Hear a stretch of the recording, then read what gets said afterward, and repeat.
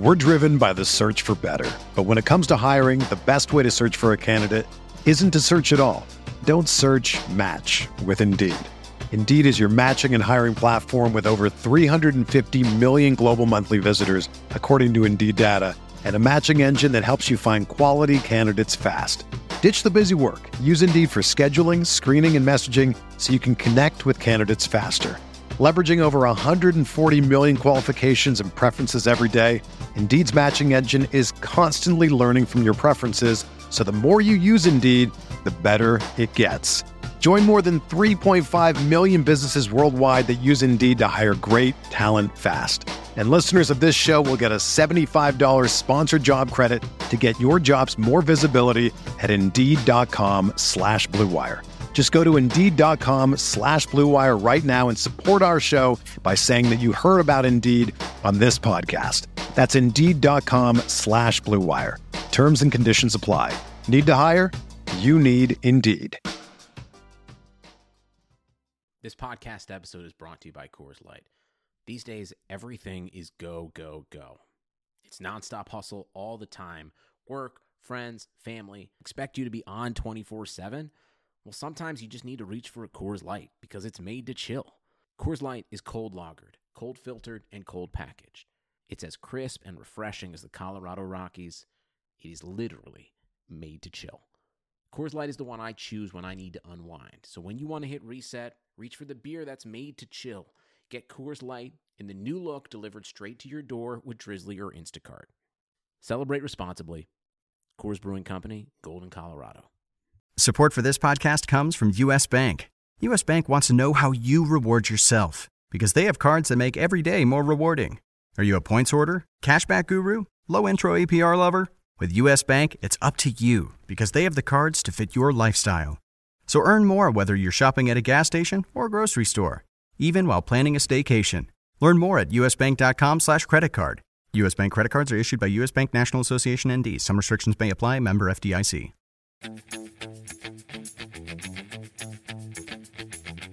We could always say, like, oh, Kevin De Bruyne is going to be high owned. But it's like, well, if it's Kevin De Bruyne, Lacazette, Aguero, Firmino in one tier, it's like, well, now it's only condensed to that. You don't have to worry about the ownership of a Solomon Rondon. This is the Fantasy Soccer Podcast from RotoWire.com, your premier source for fantasy sports.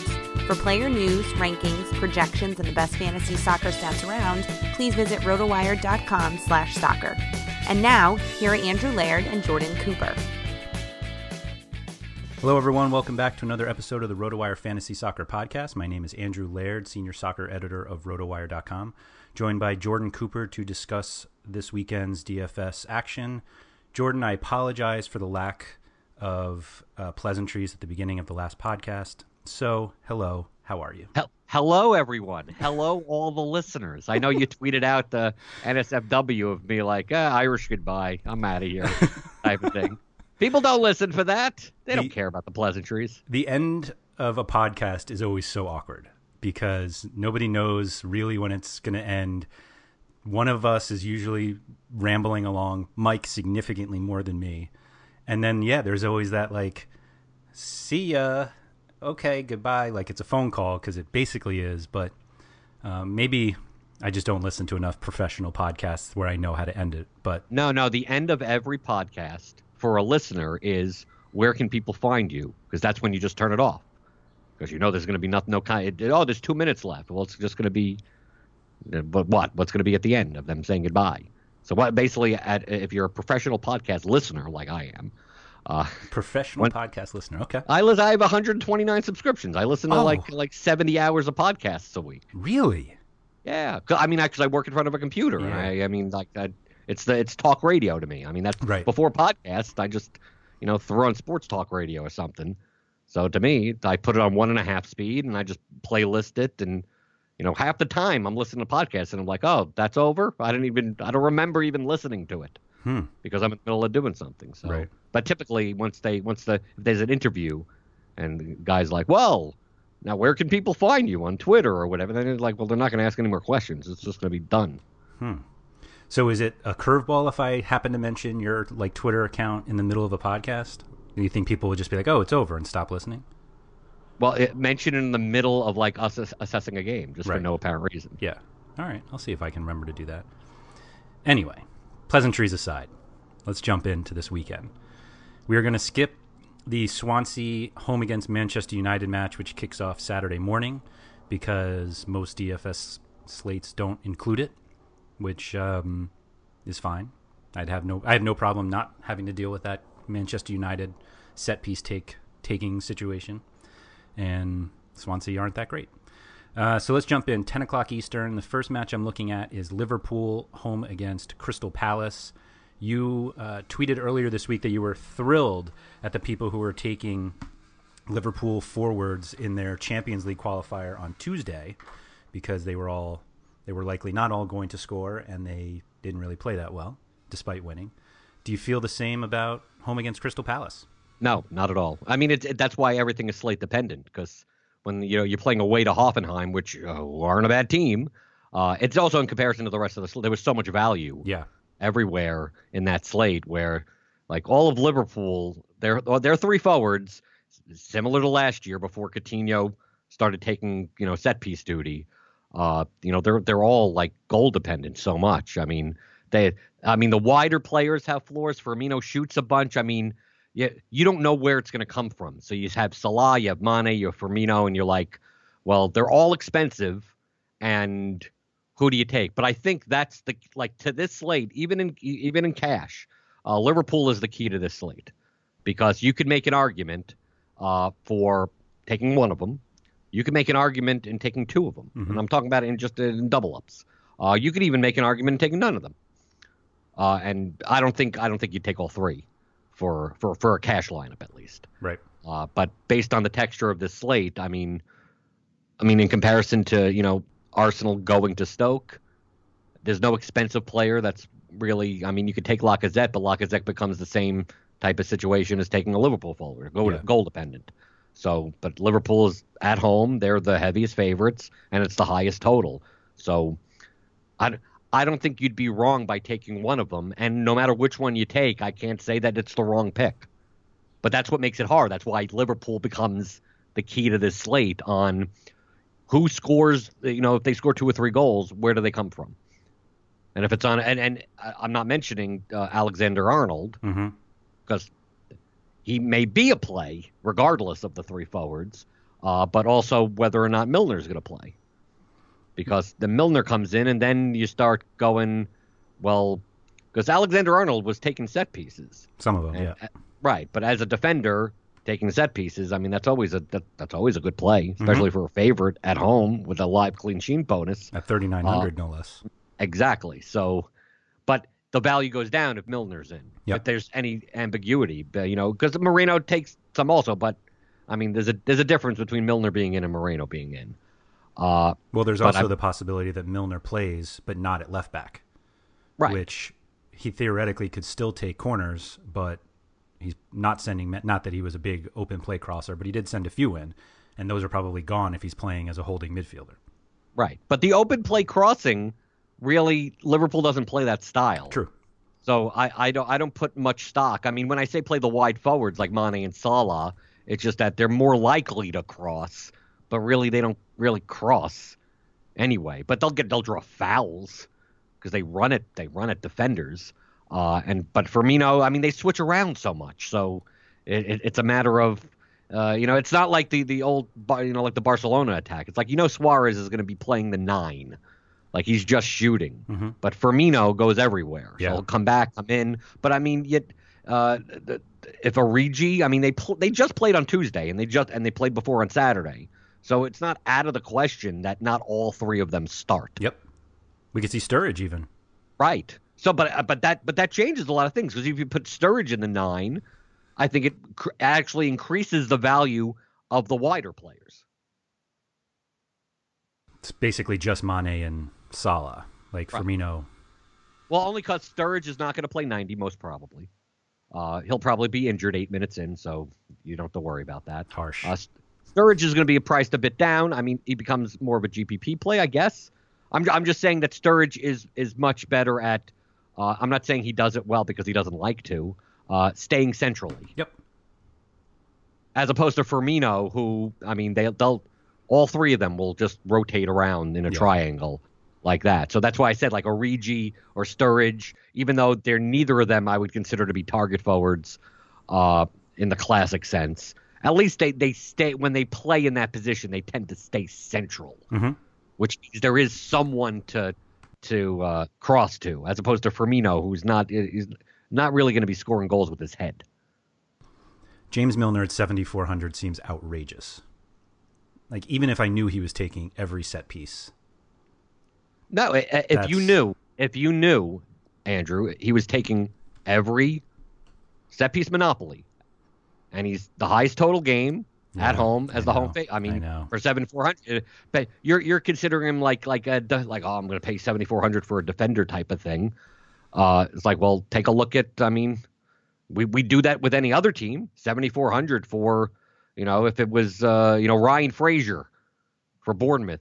If Bournemouth was better and they were playing against the League Two side, right? I mean, you'd have to kind of move things around. But I mean, if Bournemouth were a minus 282 favorite for the same price, you'd take whoever. If you knew for sure that they're going to literally take every set piece, right? Then yeah. But the problem is that you don't know for sure.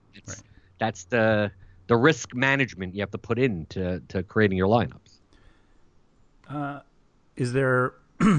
Is there any possibility you play somebody from Crystal Palace? Not on this slide. Yeah. The loss of Wilfried Zaha, I think, just theoretically it opens up some younger guy to play. I think, do they even have Jason Lakilo they still don't have him in the player pool. That's weird to me. I think Ruben Loftus-Cheek becomes a GPP play. Yeah. Only because of the price, and we're talking about Liverpool. Do you really think Mignolet is in for you're going to pay up for a not a clean sheet? Right. Yeah.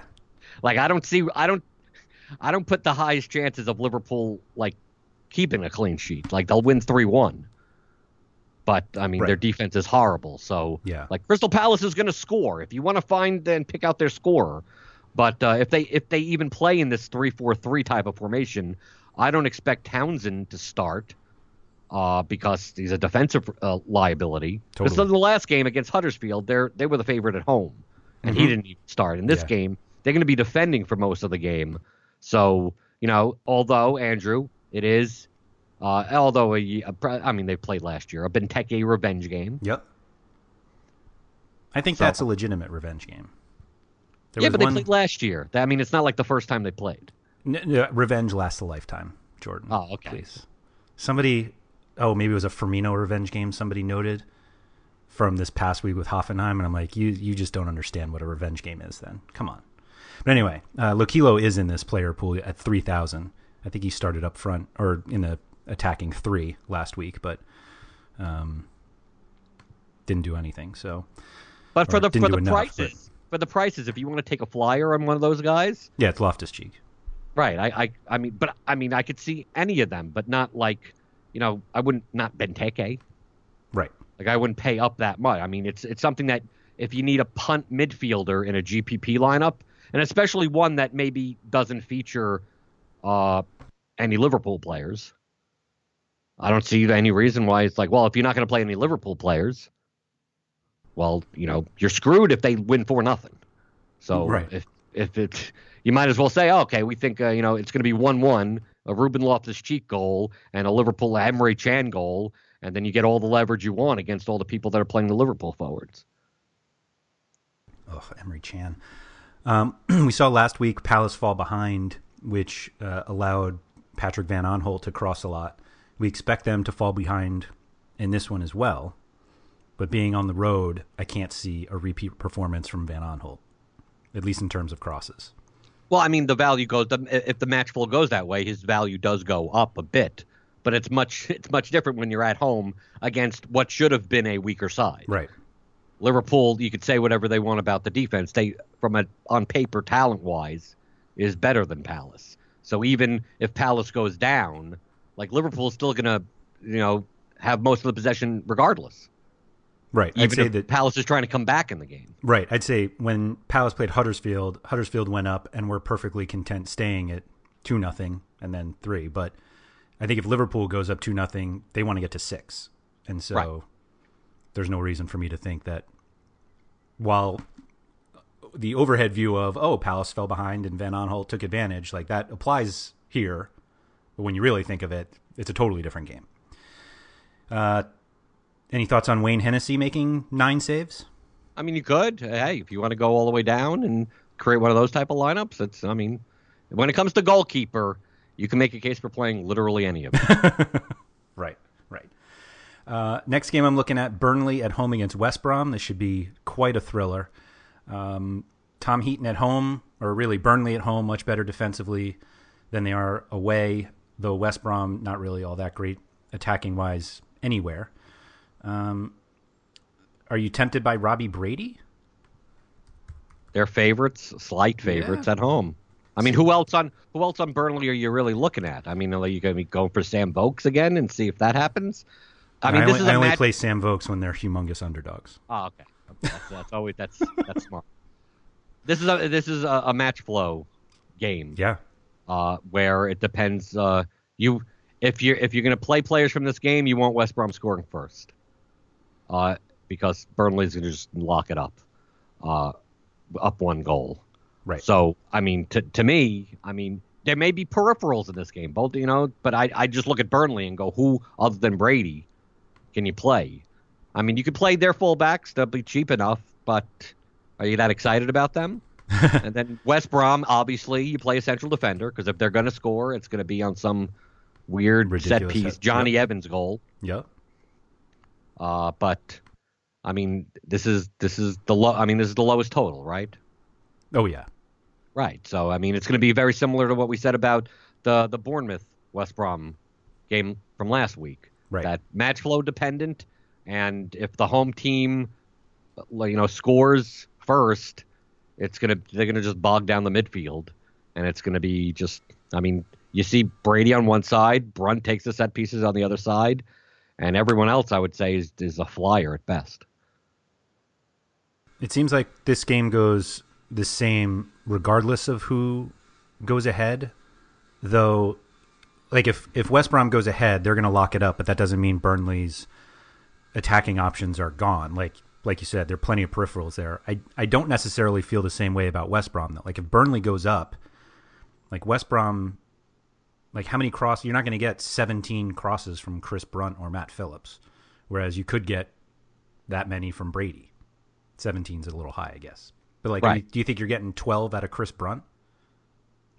Not if Burnley goes up first. Well, I mean, the whole thing is that Burnley would want 3 points at home. So if West Brom score first, Burnley is going to attack. West Brom is I'm saying fine. If Burnley goes ahead.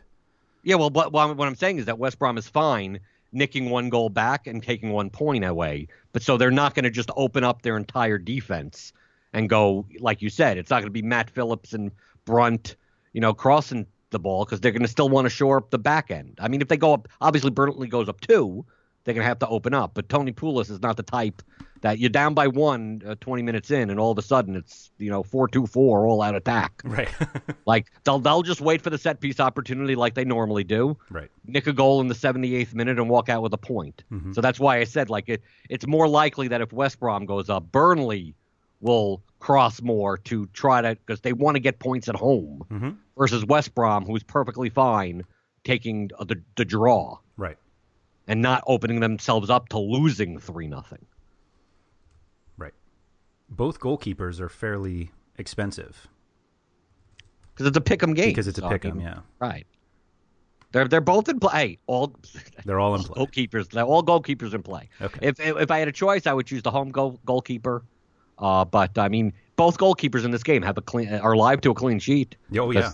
They both could have it could be 0-0 and right. You go. It'll be 1-1, ruining everything for everyone. 2 saves each.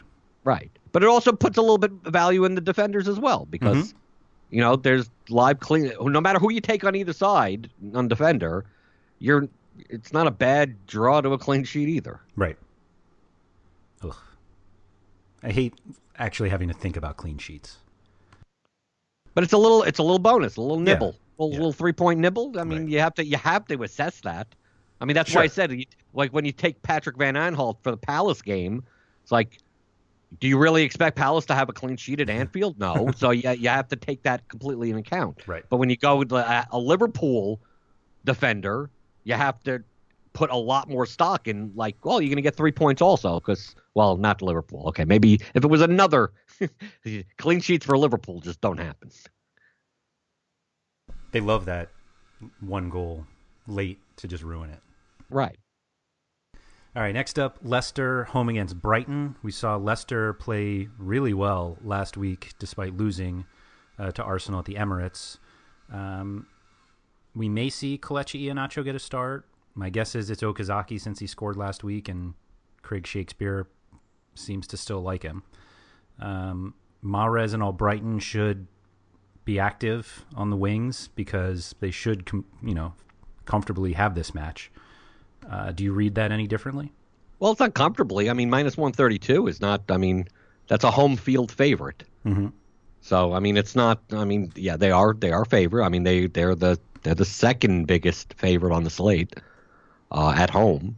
So I mean, I'm expecting Leicester to win, but as far as the score line, who knows? I mean, but Leicester could win 4-0.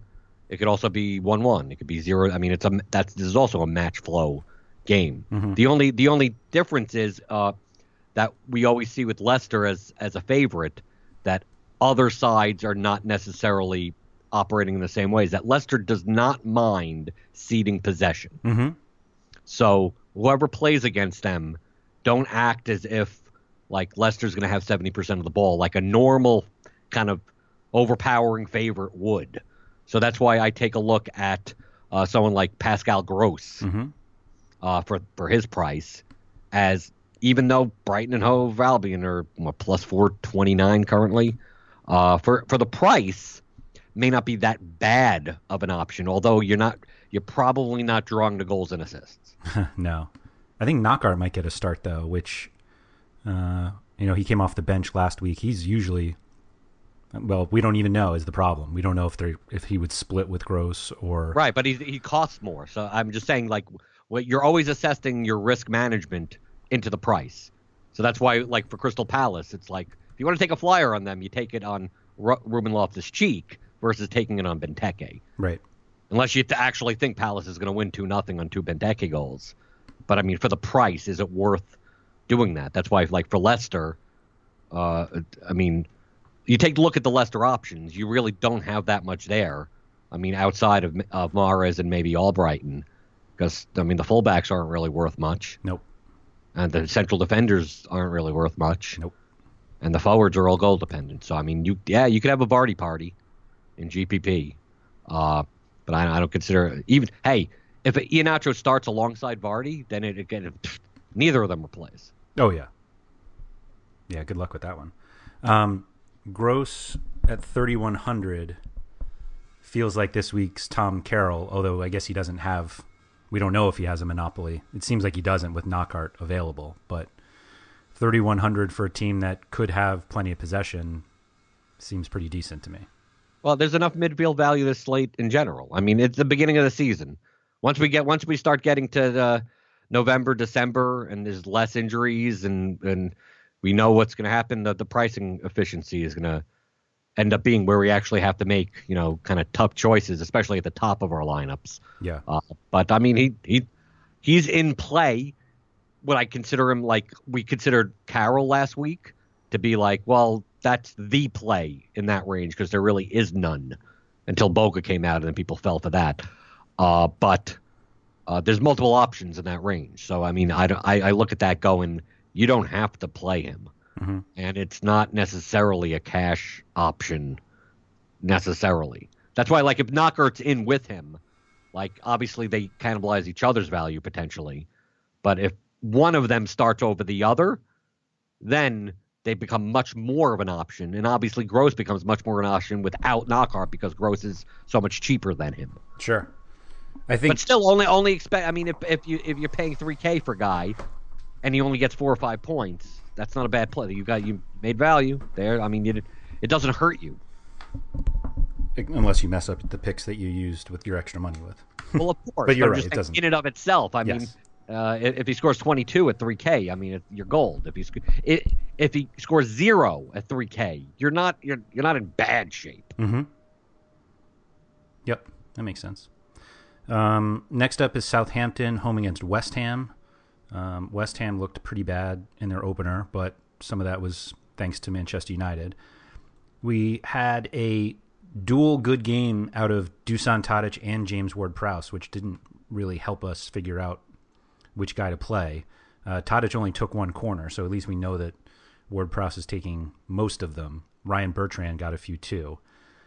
I feel like this is a similar situation to the Liverpool forwards where like you're probably not taking both of them, but you probably should have one. Is there any case to be made in cash for Tadic over Ward-Prowse? I mean, there's always a case. What is the case? I mean, if you have the money, like it's one of those. If you have the cash, sure. But I mean, we saw if you're gonna just go by the first game, Ward-Prowse had 7 corners taken. Yeah. And Bertrand had 3, and Tadic has 1. So it's not like Tadic was the second option. Like he was the third option. So to me, I look at Tadic's price and go, like, it's open play value only. Mm-hmm. That's all I look at. If you believe that Southampton, who, I mean, West Ham did not have a very good defense. I mean, Southampton at home should score against West Ham. Yep. I mean, but we said that last week against Swansea, and they didn't do anything. Yeah. Yeah. I mean, these guys were still good plays, though. Right. Like we got what we got. Even if they had won 2-0 and Ward-Prowse and Tadic's game logs were the same, we'd be like, all right, yeah, we got that one right. Right. But I'm just saying, to me, Tadic is a higher floor version of a Gabbiadini. Like he's become, because if he's not going to take set pieces, he's goal dependent. Almost like I view him like an Andros Townsend if he started without set pieces. Like someone that has a high floor, a Zaha. I mean, probably a little bit higher than that because, he's a little bit more focused part of their attack. But like, it's not the type of thing that it's like Southampton's a favorite, got to play Tadic type of situation. Right. Like Ward-Prowse, especially like last game, playing advanced and not in the 2 pivot midfield roles. Like I'm much more comfortable, especially like I said before, with the risk management on price. I'll play cheaper. I don't need as many points to make value. But Tadic, obviously, you would agree, has much more upside. Oh, sure. But it's one of those upsides that we rarely see, and that's the problem. We see often enough. You just remember the times that he screws you. But like what is the upside though? It's like 20 points, right? No, right? I mean, I know that, but like you're not getting 30-point upside. You're getting like 19-point upside. He's what, like 7,800? Yeah. Right? Okay, so what do you expect? He's not Sergio Aguero. I mean, but how much upside? For the price, 3x is enough. It's great upside for soccer. Maybe James Ward-Prowse doesn't have a 24-point upside. I think James Ward-Prowse reaches 24 with 1 goal, and I'm not sure Tadic can do that. Yeah, but James Ward-Prowse scores 2 goals a season. I get what did Tadic have last year? 5? Like, well, I mean, it depends on if he plays. 3. My God, 3 goals last year. Well, he can only score when he's on the field. 33 appearances. Well, there's a lot of them. James Ward-Prowse scored more goals last year in fewer games than Dusan Tadic. I'm not a Tadic apologist. You're probably wearing a Dusan Tadic jersey right now. No, I don't play. I rarely ever play Dusan Tadic. I play James Ward-Prowse way more than Tadic, but I don't want people listening going like, you must play Tadic or you can never play Tadic. Yeah, I mean, I get you could. Southampton is a favorite at home against the West Ham defense, looking bad. Antonio is back, but he doesn't play defense. That Lanzini's still out. So, if they put up 3 goals, the most likely candidates for these goals are going to be Gabbiadini and Tadic. So, I mean, like, how do I tell people, you can't pay 7,800 for that? It's like, Well, you can pay $7,800. I mean, for a lot of other forwards that are available. I mean, if you take a look, and it's like Tadic or Vardy, who do you take? Yeah, that's always Tadic. Right. So don't act like you're. You're absolutely right that it's based on past bitterness. Right. I know. You have to admit that. Yes, I admit it. Right. I admit it. Okay. So West Ham, we saw Marko Arnautovic take 100% of their one corner last week. It's with Lanzini still out. I don't see Antonio taking them even if he starts. So we're looking at Arnautovic on set pieces again, maybe. But I'm not sure I'm really looking his way at Southampton anyway. Depends on how many they get. I mean, look what happened last week. We took Carroll, and Southampton has the ball 75% of the game. That's what I mean. I'm not sure West Ham is going to... I don't think this game's any different in terms of corners. Maybe they get 3. And he's not really a big open play crosser anyway. Arnautovic, that is. Right, especially if there's no Carroll up top. Right. Which there isn't. Right. So, Antonio might, though. But it's been shown in the past when he plays as a striker up top, West Ham does not do well. Antonio.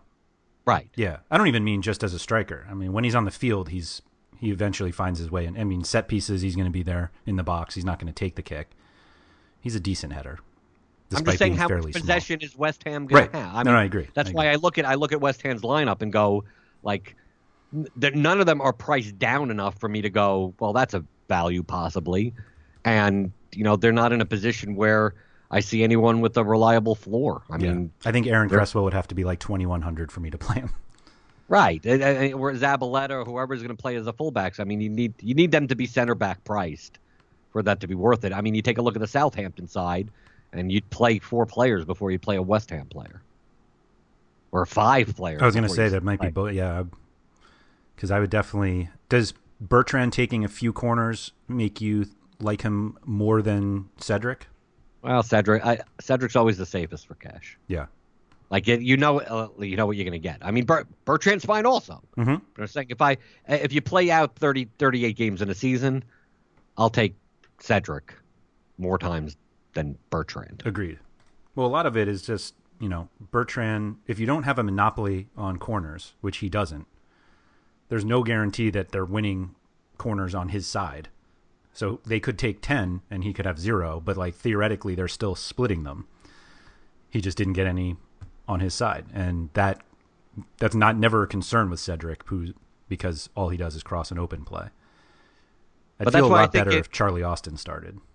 Yeah, but I think, well, that obviously helps the crossing. And I think in GPP it's perfectly viable. Like, it's like, who do I pick between Cedric and Bertrand? Take both of them.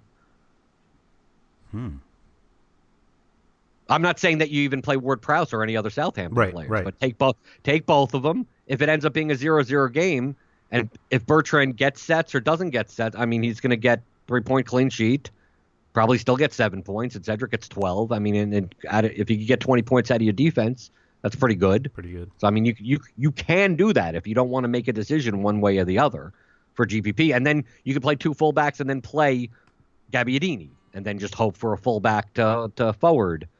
Assistant goal. And if you're going to play 2 Southampton fullbacks, you play Forster as well. Mm-hmm. That's all correlated right there. And then you don't have to worry about, truthfully, you could stack them. I mean, Southampton, for this slate, is perfectly stackable if you wanted to in GPP. I could perfectly understand a semi-stackable Southampton lineup, and you still making enough value even at a 0-goal game. Well, maybe not if you play a forward. Like, if you don't play Gabbiadini, you'd be fine. I mean, take a look at last week. You made enough points even without them scoring. So you could play everyone but the forwards and still be, you could play 4 players. I mean, I wouldn't do this in cash. Yeah. But, I mean, it's correlated. Like, you take a look at a situation where you have a lot of guys on Southampton that have decent floors. And the goals being the upside part, that putting them all together, it's not like what you said. Like, Bertrand is the lowest floor because you're not sure whether or not he's going to take set pieces, and he doesn't cross as much in open play. But when you put them all together, you at least cover all of that. And he still has a high enough floor compared to other fullbacks on this slate where you look and you go, for his price, would you rather take him or Alberto Moreno? And you go, well, if Southampton's going to win and keep a clean sheet, and that's what you're going for, you might as well just take Bertrand and take a fullback from another than Bellerin or something like that. My only fear about Forster is expecting Southampton to have so much possession, basically control this game. You could get 10 points, which is fine, but I don't think the save upside is all that high with Forster. No, I mean, it's usually not high with most favorite goalkeepers. Right. I think he's particularly not, though. Yeah, but with Antonio, if Antonio's playing as a wide player, he shoots like 7 times for no apparent reason. Maybe you don't. He does. I mean, when it's off his head, it's typically in the goal, in the back of the net. But Antonio, especially with Lanzini not there may be a lot more space, and like they have to put a lot more of the attack on his shoulders. And he'll be coming off the wing, taking wild shots. I mean, I don't think he's a play in and of himself for his price, but I think Foster will see a couple of shots. I think you're better off with someone like Schmeichel, who because they won't have the ball.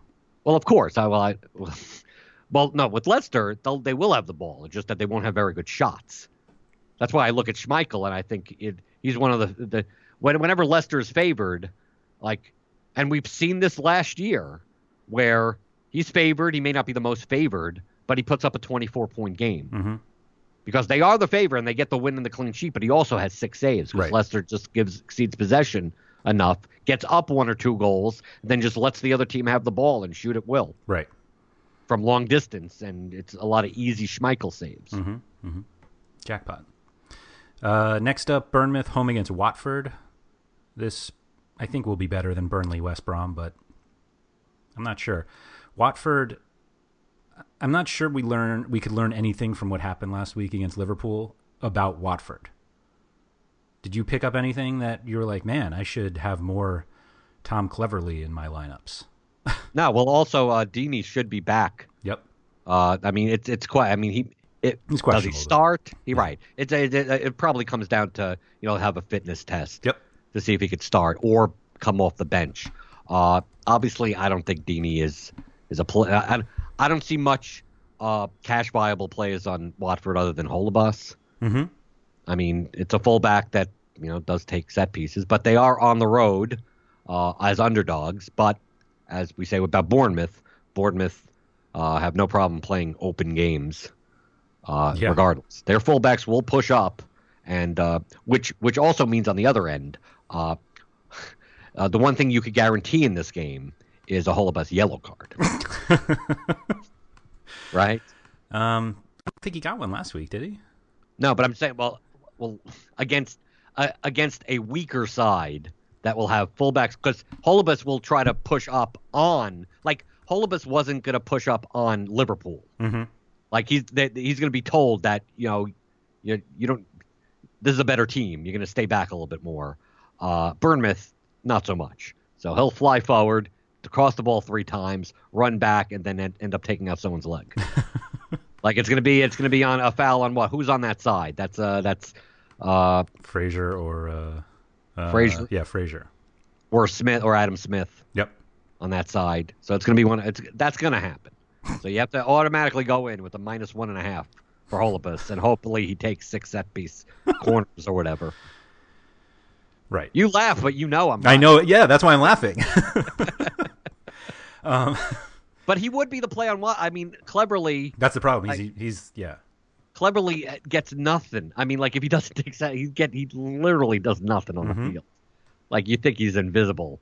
You take a look, and I've fallen for that trap too many times. 3,200. He's the punt midfield play, and he does take 3 corners. And I look, and it's 2.25 points. How did you not do anything else this game? You were in for all 90. Yep. That's the other thing. You're like, well, he'll get a couple tackles and interceptions, and you're like, wait, none? He's the guy who can play 90 and get just zeros across the board. It's not. You have some guys who win a few tackles, but they also foul some guys, get a card, and they're like, oh, that's how I got 0. But Cleverly, you're just you look at the game log, and it's minutes 90 and goals 0, assists 0, everything 0 across the board. Wow. Right. He is the poor man's Etienne Capoue. You should. And get he's extra not credit for even that. good. if you could find a guy who goes 90 minutes and doesn't get a single stat and it's not like DraftKings uses like 2 stats. Some people complain that they don't have enough, but they're more than enough that you should be able to get 1 during your games. But anyway, so Olabas is really the only one. I mean, everything else is a GPP play. I mean, you could. Yes. I mean, obviously, if Amrabat is in, it really depends on if, like we said about when forwards with like Austin in for Southampton. Like, is Okaka playing up top as a lone forward? Is he playing side by side with Deeney? Like, how do they set up there? Because if they set up with like 3 in front with like Okaka in the center and then Deeney and Amrabat or something like that beside him, Amrabat becomes a decent play. I mean, if you want to take a flyer, cheaper, GPP type of thing. But, I mean, Deeney is not a target forward. So, like, once Okaka comes out, like, that lowers the value of the fullbacks and the wide players. Right.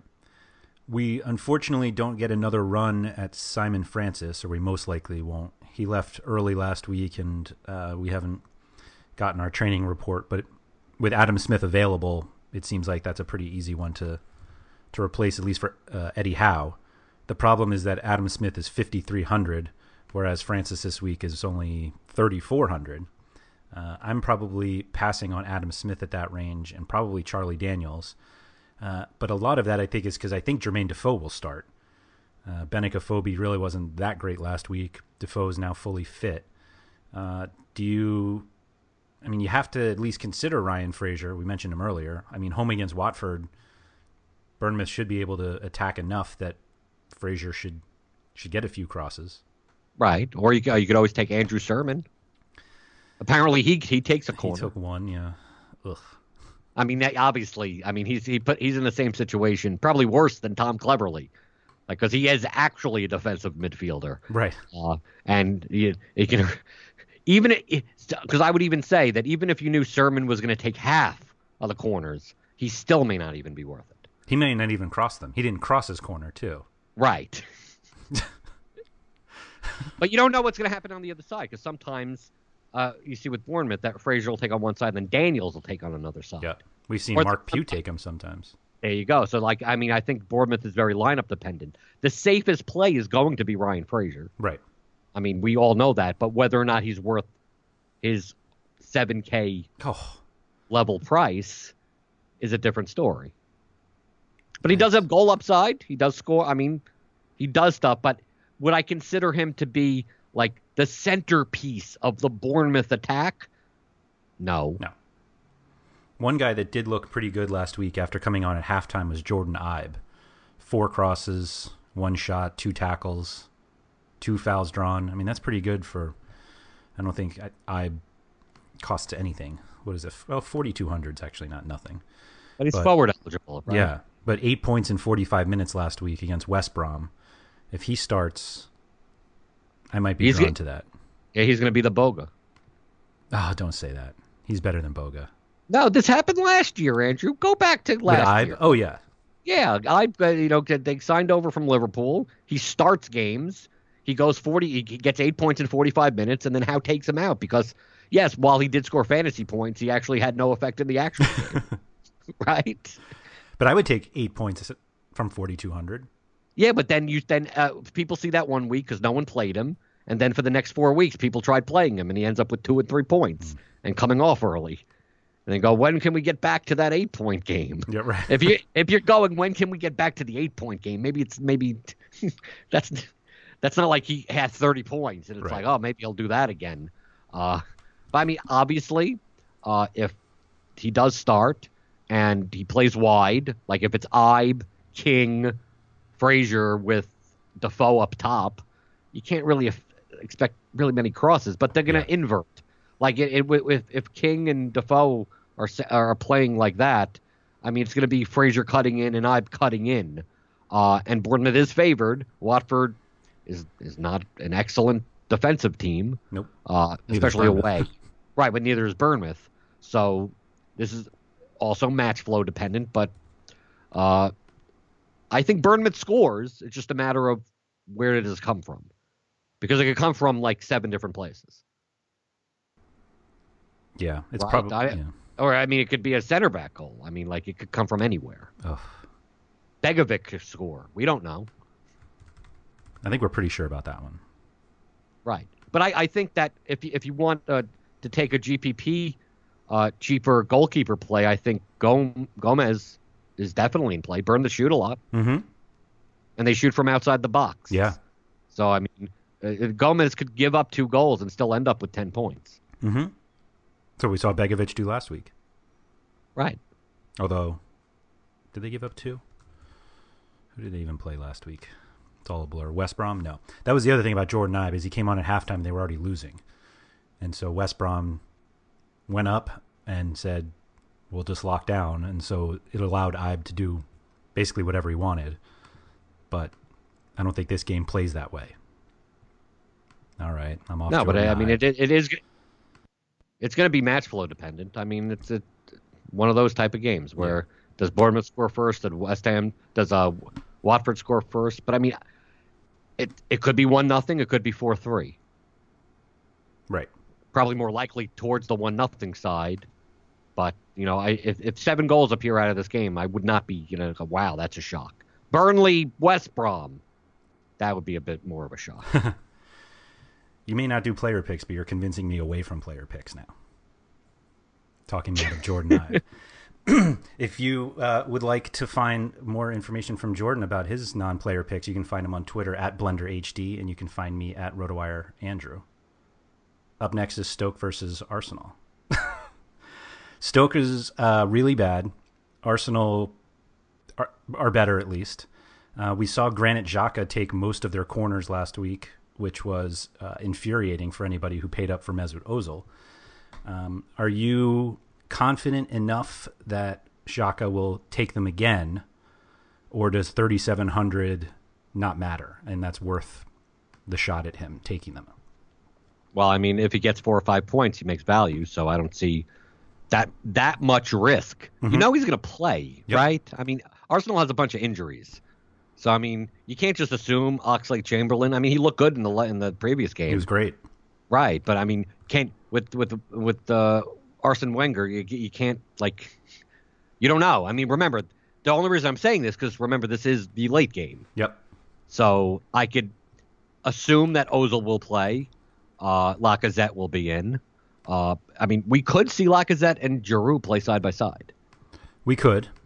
I'm not saying I don't think so. We could. You could see Iwobi in. You could see. I mean, you take a look at their defense. Like, who's playing?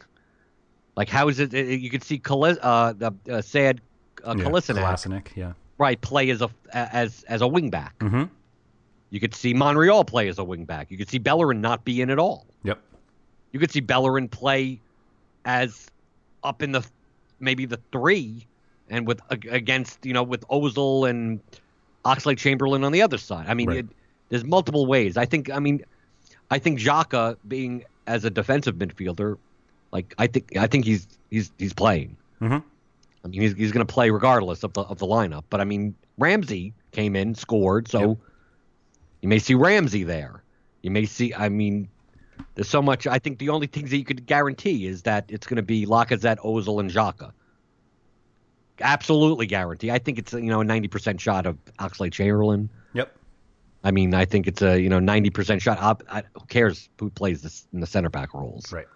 Well, you have to care because Kolasinac played there last week, and you're not considering him. He had an assist, which was basically what you're expecting him to do as a wingback. But if he plays as a center back, you're not considering him at all.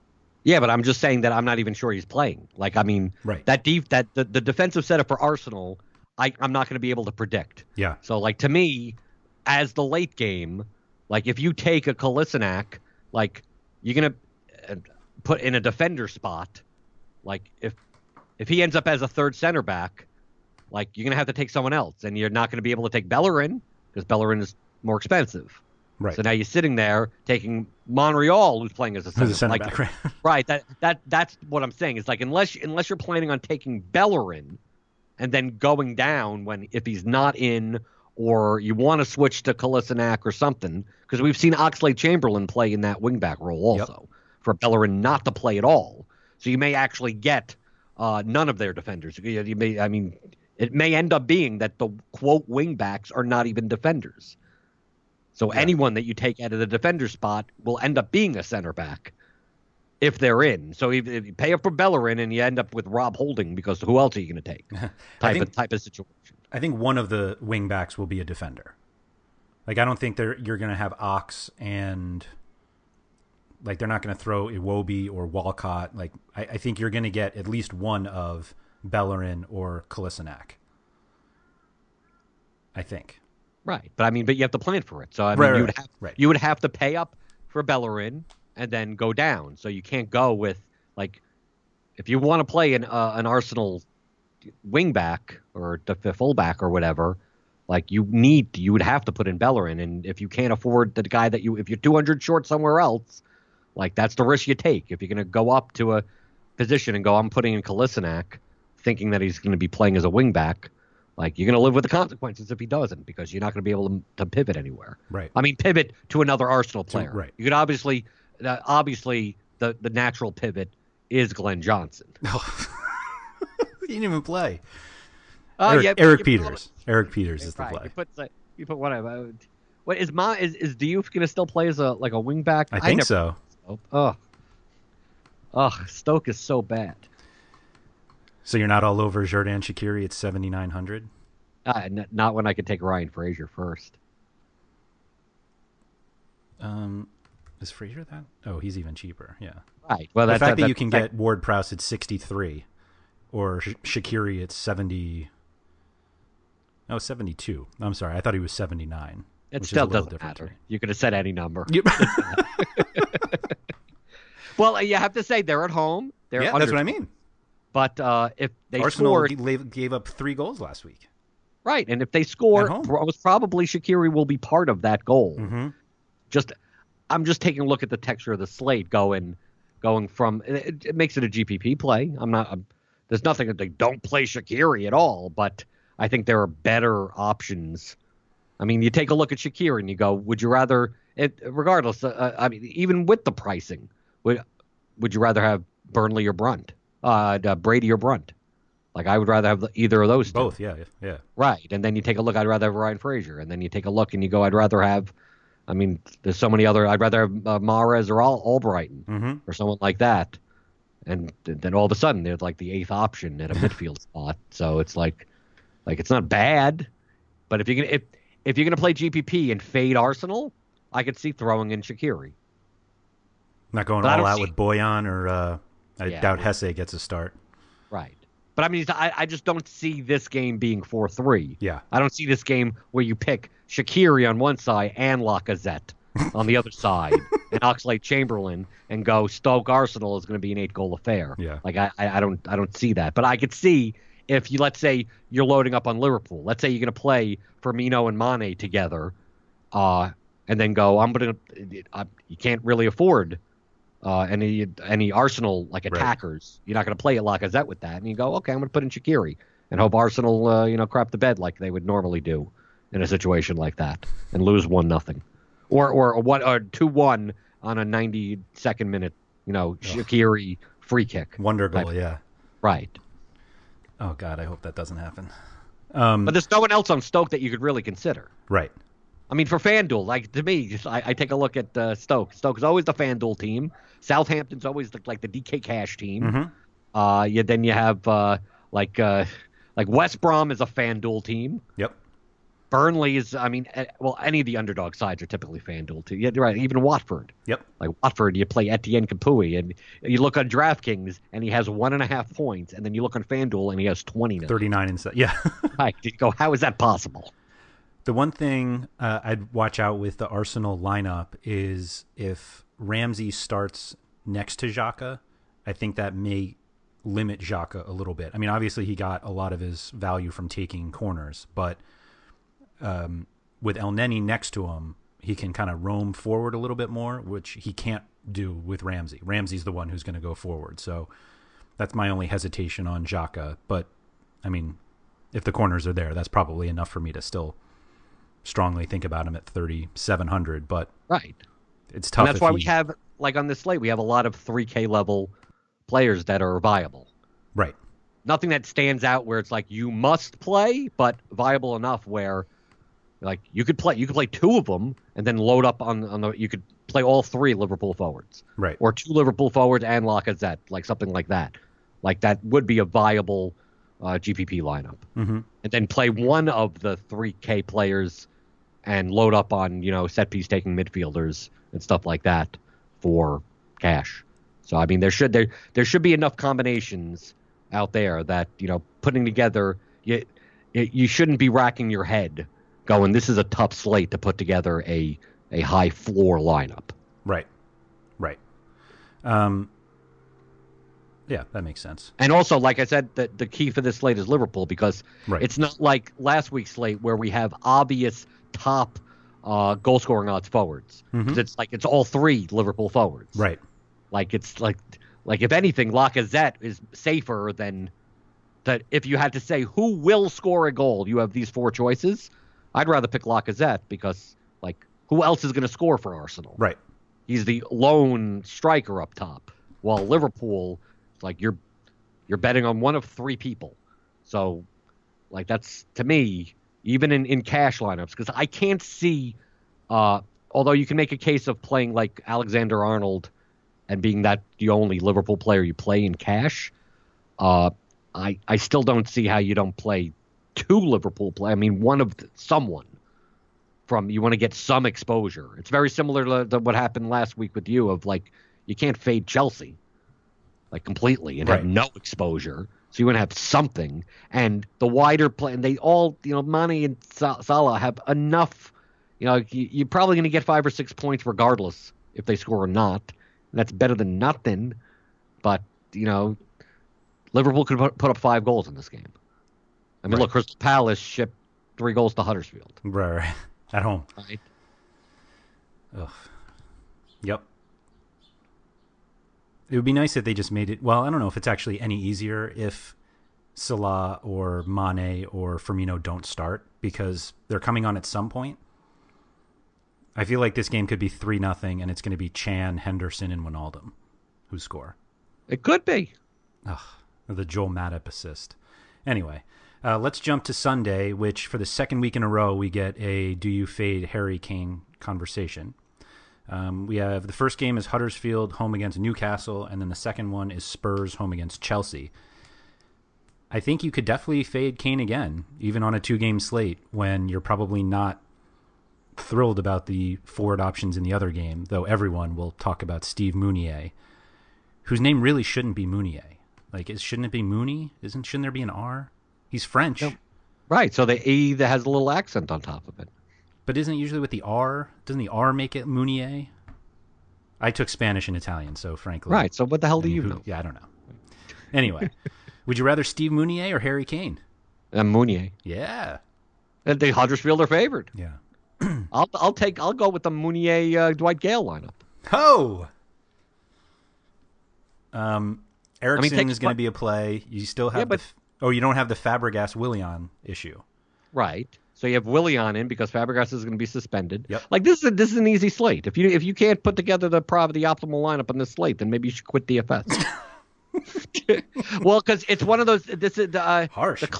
The classic examples of how people go wrong is that when two top level teams that are expensive play against each other, all of the value gets cannibalized out of the entire game. Right. It ends up. If you think it's going to be a 3-3 game, I mean that's another story. But you take a look at the pricing. If they made the pricing lower, it would make it so much easier. But I mean, Tottenham, you take Ericsson. I mean, he's the safest player. You take Willian on Chelsea because he takes set pieces, and then you fill up the rest of the game. Because are you going to spend 10K on Kane against Chelsea's defense? Are you going to spend 9K or whatever it's going to be on Morata? Because I'm assuming he'll play over Batshuayi after Batshuayi's last game. I think it's going to be both because they don't have Pedro either. Right, so that's even worse. It's even worse, right? You might get Boga again. Feel free to fall into that. Right, but you take a look. Are you going to fall in the Aozi Perez trap? I'd rather take a look at the Huddersfield Town Newcastle. the total is probably higher. Probably. Actually, no. The Tottenham-Chelsea total is currently higher. Really? Yeah. Not by much. It's like but 2.5 minus 120, so it's practically even. Yeah. And the other one is minus 1 foot. Yeah, it's a difference of like 0.15 goals.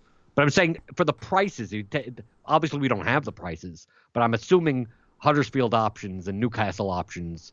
Matt Ritchie will probably have a monopoly with Shelby being out. So, I mean, if he ends up being at 55, 5,600, I mean, how do you not take that? And Huddersfield, I mean, it's two crappy teams playing against each other. That's typically you get all the value. Yeah, that's what you want. Right. The ball's going to be moving in that game no matter what happens. So people are going to accrue points for the prices that they're going to end up being at. You want more of that game than, hope that the 6K Ben Davis could make value against Chelsea. Right. If Ben Davis was 4,200, if they went down, they're facing Chelsea, so we degrade the prices, then that makes much more sense. But a lot of times, when two top teams play each other, the prices are too much. I think you're more likely to see the $3,300 Kyle Walker-Peters. Right, but that may not be that bad of a play for that little of a price. Right. It's all risk management. I mean, it's all risk management when it comes to price of, is it really worth that price for them playing actually against a good team? Right. Because, I mean, look at Kane against Newcastle got, 4 points? Ugh. I don't know who they're going to play in the center, but I mean, with the Cahill gone. So I'm assuming it'll be Azpilicueta, Luiz, and Rudiger. Christensen? No, Rudiger. Or Rudiger? Yeah. But that's still good defense. I mean, really. That's you're playing against three top world-class level-ish. Mm-hmm. Moses is back. Not that, I mean, it's more continuity than anything, but they'll have Alonso and Moses. It's really just Rudiger coming in for Cahill. Right, and Matic is gone. Right. But you get Conte and that's the problem. Who do they play next to Conte? Because Boga is not really that guy. So it could be another 17-year-old kid who will probably get subbed off. It should be Ruben Loftus-Cheek, but he's not there anymore. Is Cholaba still on? No, he's with Watford. Oh, okay. I can never tell. Chelsea has players everywhere. Like half the league is Chelsea players. The assumption is always that they're not there. Right. Well, that's what I'm saying is who's not loaned out. Yeah. I think Marco van Ginkel was another option, if that's how you say his name. Not that you're going to correct me, but I think he's gone too. I think he's with PSV. But anyway, that's the slate. Before we go, I'd like to jump into the new Pick'em contests. For those who listen to the Fantasy Flush podcast, I apologize. You're going to have to hear this again with likely cleaner language. But Jordan, what is your response to these Pick'em games, and how do you think they'll play? Well, I mean, for those that don't know, if you go into the DraftKings lobby, now you could select between Classic type and Pick'em type. And I'm assuming they're just going to be doing this for EPL, and that this first week is going to be an anomaly because the prize pools are as big as like the Classic. Yeah. For EPL, I mean, and it's with 20 max. I mean, it's going to probably overlay.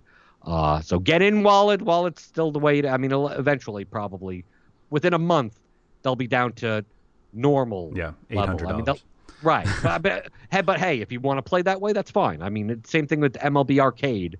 Like, they're still worth playing, but it's not going to be as high as the classic EPL contests. But essentially, it's no salary tier based. Pick 'em. I mean, there's 6 tiers. There's a bunch of players in each tier. You pick one of each, and it's still the same DraftKings scoring. So, that's it. And they have cash games and GPPs. But the thing is that in soccer, you don't even know who's going to start. So you have tiers that you look at currently going, there's 7 players here, and 3 of them, one of them is injured, and 2 of them are probably not starting. So now it's like, okay, you have to pick one of these 4. There are some tiers that may end up being one of these 3. Right. And then, of course, just to piss us all off, the 6th tier goalkeepers. No salary, though. That's what I was going to say. Like, most people complain. They're like, well, the way to fix goalkeepers are just tighten the salaries. And this does it. So now we're going to just have to figure out something else to complain about goalkeepers. Right. Do you find the strategy will be any different? Well, I mean, the scoring's the same. So, I mean, like from a cash perspective, if you're going to play double up, you should probably go for floor. And for GPP, you should go for ceiling. The difference is, and for people that play MLB and golf, you may have somewhat of a slighter more advantage, is that it's much easier to determine leverage. In leverage meaning like ownership, percentage-wise. Because in the classic game, like you could have like multiple positions and multiple, like, you know, you could, if Lacazette scores and Mahrez score, you could have both of them. Your opponent could have both of them. But they're both in tier 1 and pick them, so you can't have both of them. So you don't have to worry. Like, as long as you have the highest scoring guy compared to ownership versus the other guys in the tier, you win. Mm-hmm. End of story. And they're all condensed to that. Like you could pick 2 defenders in classic or 3 defenders, and you could pick any of the defenders. In tier pick'em, like, there are going to be goals that are scored that no one gets any points because they're not even in the tiers. Like, there's like someone gets the assist on one of those goals, but the actual goal was scored by a center back that's not in the pool, or an opposite, or an underdog forward that's not even in a tier, like that type of thing. So you could take a look at each tier and go, I have a lot more ability to predict what the ownership is going to be versus classic, where, well, you could set up your lineup construction in a multitude of different ways that we could always say, like, oh, Kevin De Bruyne is going to be high owned. But it's like, well, if it's Kevin De Bruyne, Lacazette, Aguero, Firmino in one tier, it's like, well, now it's only condensed to that. You don't have to worry about the ownership of a Solomon Rondon. Right. You don't have to worry about an ownership of an undervalued $3,300, you know, midfield punt, because you can't have, I mean, you're going to have to pick someone from that tier, and you may only have 5 options. So you look around and you go, it's a lot easier to go, well, people that want safety are going to pick this guy, and people that want upside are going to have this guy, and then you have these 3 other guys, and what do you think the percentages are going to be? And when the percentages are even or close to even, you get less leverage. Then you should pick whoever you think is the best choice. But when the ownership percentages are going to be more lopsided, then you could completely play the leverage game of, while I know the guy that's going to be 70% owned in this tier is probably the best choice, I'm going to bet against him, you know, him putting up a dud game. And however points I could get out of the other guy that I'm taking, I know I'm gaining leverage over the field because it's only limited to that tier. So if you take Lacazette and he puts up 2 points, and you took, you know, someone else in that tier that puts up 10, but Lacazette is 75% owned, you know that you're getting 8 points leverage over 3/4 of the field. Like, you don't have to worry about, well, they'll make it up elsewhere. Like, where else are they making it up? They would have to, if you get the chalk guys in the other tiers, you've blocked everything. Right. Like, it's easier to figure out who to block, what to do here, like, because you're limited.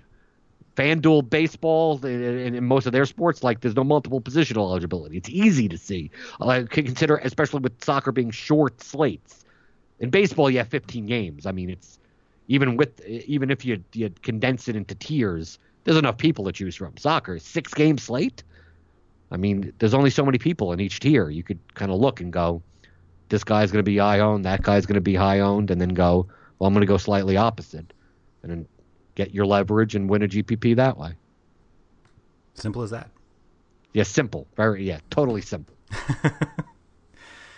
That's it for us. You can find Jordan on Twitter at BlenderHD. You can subscribe to the Fantasy Flush podcast to hear him a little more unedited. I'm a subscriber. I really enjoy it. New one came out. Did you actually do it this morning? No, it was yesterday. It was yesterday? My apologies. I heard it this morning. But that one's always good. You can. He intimated on that one that the Ask the Shark column is over, but if he gets flooded with questions, he might have to actually do it, or maybe we'll just have a podcast since Jordan doesn't like to write. That's what he claims.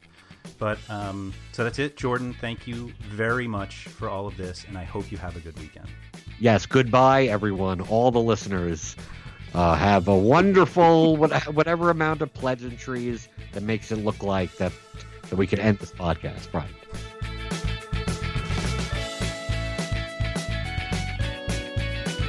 Thank you for listening to the RotoWire Fantasy Soccer Podcast. For more great content, visit rotowire.com/soccer.